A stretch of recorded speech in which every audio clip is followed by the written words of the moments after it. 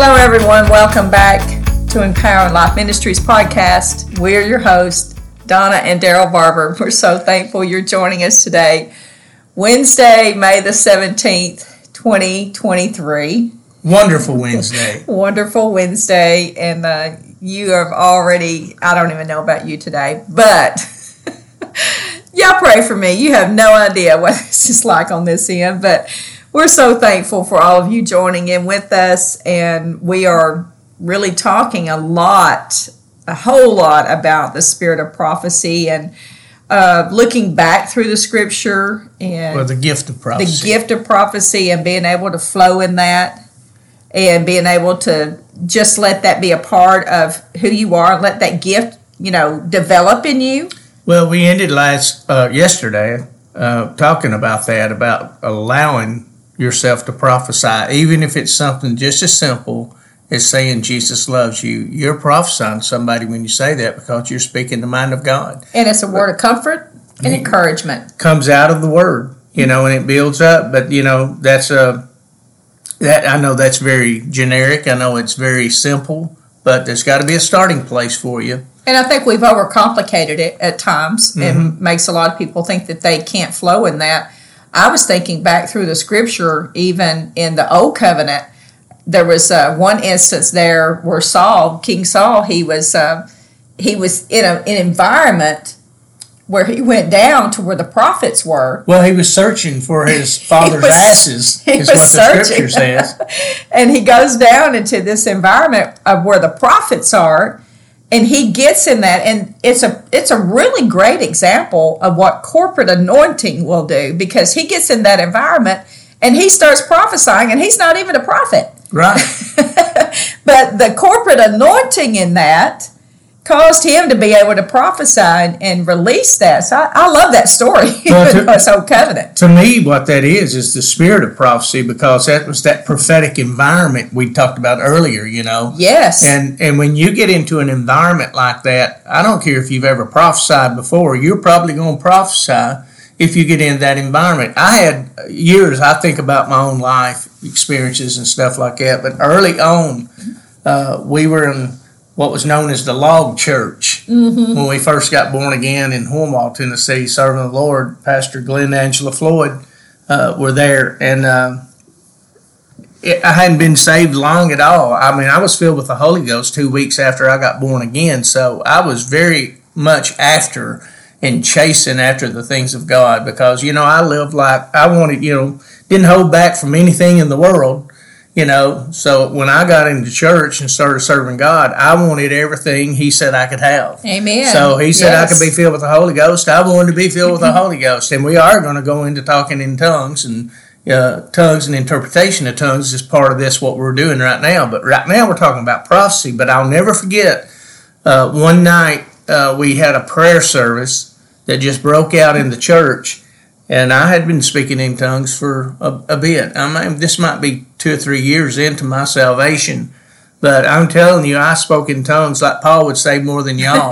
Because I did speak in tongues a lot, and I still do. Mm-hmm. And it builds me up in my most holy faith, according to Jude. But the thing about I want to get to is that that night, I was just walking and worshiping. And I was speaking in tongues. And I'm telling you, I bet my prayer language changed 10 times. Isn't that amazing? In the middle of that. But I would speak in tongues and I would prophesy, and I'd just speak the word of the Lord. But that was because that prophetic environment just enveloped us in that service. And I'm telling you, anybody could prophesy in an environment like that. I have said before jokingly, but it's true. And in a meeting I was in recently even, they had already created this atmosphere of prayer and prophesying before I ever even got to the meeting. And I was scheduled to speak that night. Well, when I got there, I'm telling you, if anybody could have prophesied in that environment, because it was so powerful and the anointing was so strong. And this story about Saul just really came to my mind in thinking about that, because that's not really what he went there for. But you know what? These people went to be in that environment. And I walked in and I told my friend Lynn, I said, wow, just what I'm awesome. But I was sitting there thinking, you could prophesy the wallpaper off the wall. Yeah, that's right. And I know that's a funny illustration, but that's where that bubbling up, the Holy Spirit was moving so powerfully. But you know why it was? Because people were yielding to that. Yeah, absolutely. People were yielding to that. Even the story that I brought about Saul there, they were yielding to that. But when you said spirit of prophecy, that reminded me of that scripture, and I know we've got it written down. We need to share that today. Well, Revelation 19:10 says, "And I fell at his feet to worship him, and he said to me, See thou do it not. I am thy fellow servant, and of thy brethren that have the testimony of Jesus. Worship God, for the testimony of Jesus is the spirit of prophecy." Amen. And yes. that's that prophetic environment. In the Amplified, I want to read that also in the Amplified version. It says, "Then I fell down at his feet to worship him, but he stopped me and said to me, You must not do that. I'm a fellow servant with you and your brothers and sisters who have and hold the testimony of Jesus. Worship God alone, for the testimony of Jesus is the spirit of prophecy. His life and teaching are the heart of prophecy." There it is. Yeah. Right there. That's everything in a nutshell. This is the scripture you need to really take hold of what absolutely. we've been sharing about the gift of prophecy. It is all comes from the heart of Jesus. And we did even speak about that. Part of that is that the gift of prophecy is given, guided, and guarded by grace and faith. And we could add the word truth there, because that truly is the spirit of who Jesus is. But I love that, even the Amplified there. His life and teaching are the heart of prophecy, or the center of every prophetic word that we prophesy from the throne of grace has already been seated in the heart of Christ. Amen. And Jesus is the Word of God. Yes, He is. Is what the Scripture tells us.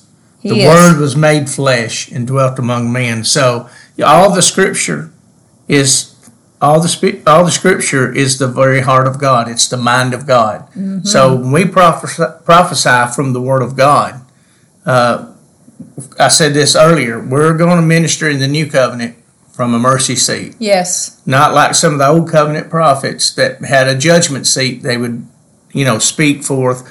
In the new covenant, prophecy always exhorts, builds up, edifies. Yes. It's the kind of word that's coming forth. Reveals, comforts, encourages. And when we draw those things from the treasures of the Word of God that's stored within us as we're led by the Spirit of God, He'll give us His mind in declaring that over somebody's life. For anybody in any place of that.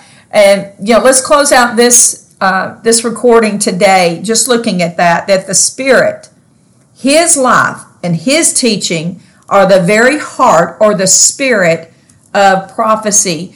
And don't shy away from it, and look for those times of being in that corporate anointing when that spirit of prophecy is just flowing, and let God use you. Amen. Amen. Thanks so much for tuning in with us today. We hope that you can join us again tomorrow. Have a blessed day.